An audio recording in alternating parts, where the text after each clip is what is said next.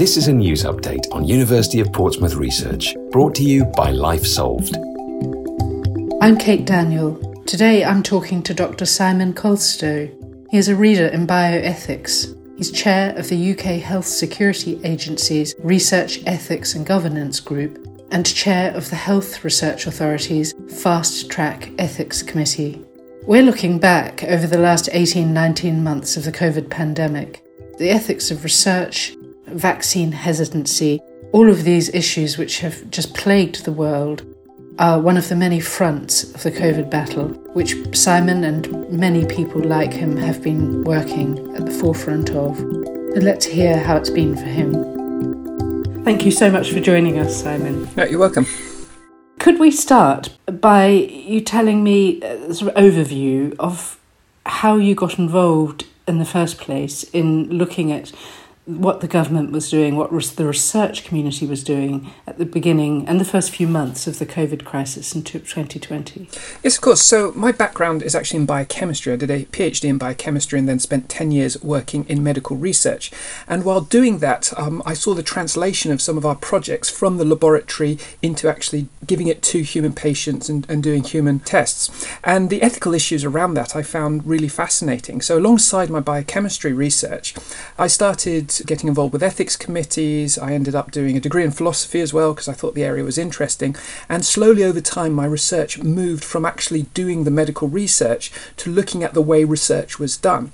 So now my sort of area of academic and research interest is in the research process when humans are involved. So everything from how do you come up with the right research questions to start with, how do you design the experiments, how do you choose the right methodologies, how do you conduct the research, how do you respect the autonomy and the dignity of participants taking part in the research, through to publishing the research and communicating the results at the end. So obviously when the pandemic then hit, one of the things that was really key is, well, how do we find out more about this disease? How do we do things like develop vaccines, develop other medications? How do we find things like whether or not lockdowns are going to work and all these other things that the government is putting in place?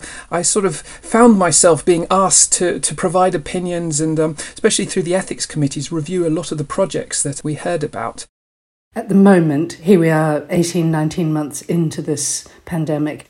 How difficult is it to untangle all of the ethics around human challenge studies? If you recall, right at the beginning of the pandemic, the first British people to catch COVID were on cruise ships in the Far East. So when Public Health England at the time, they're now called the UK Health Security Agency, when they found out about people on the ships having COVID, they designed a whole bunch of protocols to basically go in and find out more about the condition. However, of course, when it comes to creating vaccines or creating drugs, quite often once someone already has COVID, it's too late. You can't use them in the experiments. So if you're going to test whether or not a vaccine works, you kind of need to give it to people before they then catch COVID. Because COVID was so infectious, some of the main studies that were conducted is you basically just give a couple thousand people a vaccine and sure enough, sooner or later people will be exposed to COVID and you can do those studies that way. And that was kind of the main way that the vaccine development was conducted. But that's not a very clean way of doing research. So looking at it from a methodological perspective, you don't actually have any control over who gets COVID, how badly they get it. So the cleaner way of doing the research is actually to intentionally infect you sort of select a group of people you're interested in and intentionally infect them with COVID and then study the course of the disease. And then some of them you can give vaccines or a placebo, which is sort of like a dummy dose beforehand. So I think fairly early on in the pandemic, although all this interesting results was coming in from an observational perspective, there was quite a lot of pressure from scientists. And in fact, there were actually members of the general public who were really keen to take part in research and contribute towards COVID research. And there was a group set up online which has a couple thousand individuals who have already volunteered to be intentionally infected with COVID for the purposes of research. So there was this sort of grassroots pressure to do these sorts of studies as well. And so the Health Research Authority put together a specialist ethics committee that I was asked to be involved with. And we spent a bit of time discussing the idea of intentionally giving people COVID. With COVID, because it was a new disease, and because of things like long COVID, there were all these sorts of complications and not quite knowing the safety profile of that as well. The risk of those sorts of studies is reducing. I mean, from a medical and research perspective, do you think it will ever end, Simon? Are we stuck with this now in some form or other for all time? Oh, well, I mean, coronaviruses, they've always been around. This particular one happened to be a very infectious one, which has obviously caused the pandemic. So I think coronaviruses will always be around. There will always be some sort of COVID-type infection in the community. The difference is much like flu, we'll get to understand the risks better and we'll become more used to living with those risks. The single thing we are interested and we are worried about is the hospital occupancy rates, especially in emergency departments and also acute care.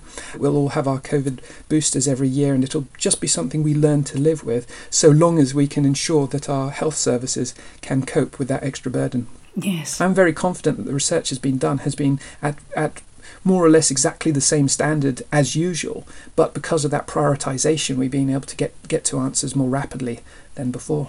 That's a really good explanation and very reassuring, I would imagine. And yet still there is a portion of the population, I don't know how big it is, Simon, but the anti-vax faction, if you like, that there is a body of people there who are not reassured. Is that of any concern? Great. So this is actually a really interesting philosophical area as well. So when I'm teaching professional doctorate students, PhD students about research, I always say to them, you realise designing the experiments and doing the experiments is only 50% of research. The other half of research is about communicating your research in a way that's actually usable and acceptable. Whenever any new discovery comes about, it's really important to communicate it with other people. And then it's also really important to provide the evidence in such a way that it is actually usable. You know, there's no point coming up with a cure for cancer if you don't tell anyone about it, and if clinicians aren't interested in using it. You know, it's completely pointless. There's always been a certain amount of resistance to new things in the population. There's a fun quote I heard that something like anything invented before I was 20 is new and exciting. Anything that was invented when I was 20 to 40 is the way that the world works, and anything invented after I'm past the age of 40 is not to be trusted. But there's this dialogue, this public dialogue that's really important. Now, if you take something like vaccinations, the idea of a vaccine is you're taking a drug, a chemical of some sort, and you're injecting it into your body. And people are concerned about the integrity of their bodies. You know, rightly, we're concerned, what we eat, what we put into our bodies. So it's quite an unnatural thing to inject something into your body. So you can understand how people might be a little bit concerned about that sort of thing. And if you look back at the history of vaccinations, there's always been a certain level of public mistrust and discomfort around vaccines. That goes all the way back to Edward Jenner, 300 years ago. More recently, 20 years ago or so, we had the Andrew Wakefield MMR, which was a case of direct scientific fraud, but that caused all sorts of problems around the MMR vaccine. So it's no surprise, I think, that people are concerned about the ideas of vaccinations. But the really important thing to communicate is that alongside fresh water and sanitation, vaccinations have saved more lives than any other health intervention that humanity has done. If you ever want proof that vaccinations work, what we've seen with COVID is proof that vaccinations work. We've seen tens of thousands, if not millions of lives saved with vaccinations from COVID already. So it's that element of sort of science communication as well, acknowledging why people might be concerned about these things and then trying to communicate. Simon, could you place the work you've done with the two ethics committees that you chair into some context nationally and the fight against COVID? Ever since the Declaration of Helsinki in 1964, the World Health Organization has mandated the use of ethics committees to review human participant research. And within the United Kingdom, we have had the Health Research Authority for the last 10 or 15 years that have done a very good job of establishing a national network of research ethics committees to review all studies that involve human participants. And so that system was in place prior to the pandemic. And of course, once the pandemic happened, more funding was given to the HRA to try and prioritise the relevant COVID research. So there was a lot of us involved in research ethics who were keen to help in any way that was possible. There's thousands of people on research ethics committees involved with public health, clearly involved in hospitals, involved in the communication of research and public health that have been involved with this. And I've taken a small part in chairing a couple committees and being involved with Public Health England. I think it's been really impressive how the research community has sort of really pulled together over the last few months to years to try and get the research done and communicated in appropriate ways, although there's been all these sort of interesting twists to the story that have happened along the way. given your intense involvement and hours and hours and hours spent working on this for the last nearly 2 years, it just strikes me, I wonder what you'd be doing if COVID hadn't happened.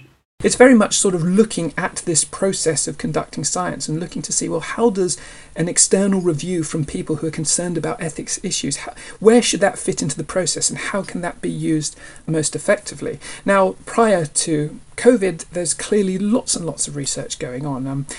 Cancer research. In fact, one of the sad things about COVID is that we think that it's probably put cancer research back about 10 or 15 years because many of the people who were working on cancer research have switched their focus to COVID, and that's put research projects back. So there's lots and lots of research out there that needs to be done. There's always lots of research happening. Yes, the pandemic has been interesting. It's shown ways that the system can work. So that's been really sort of fertile in terms of coming up with ideas, especially for me, and understanding how the system works and how to make suggestions about how we can change or improve the process. I think if COVID hadn't have happened, it would have been very much focusing on the sorts of research, the sort of bread and butter, the normal everyday type of research, and chipping away more slowly and consistently rather than the sort of big jumps that we've seen with the pandemic.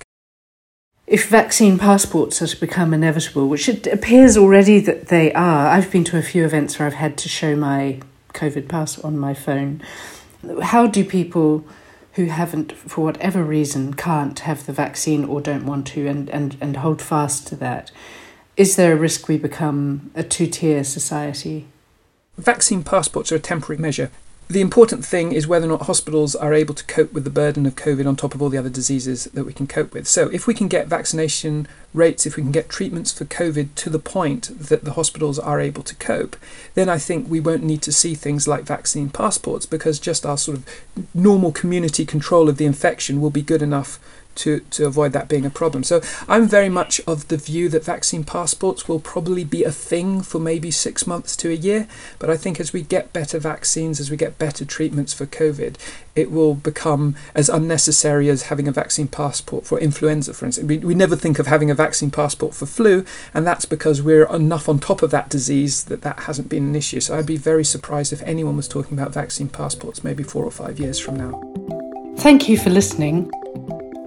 To find out more about news, events and research from the University of Portsmouth, go to port.ac.uk or follow us at Portsmouth Uni on Twitter and Instagram.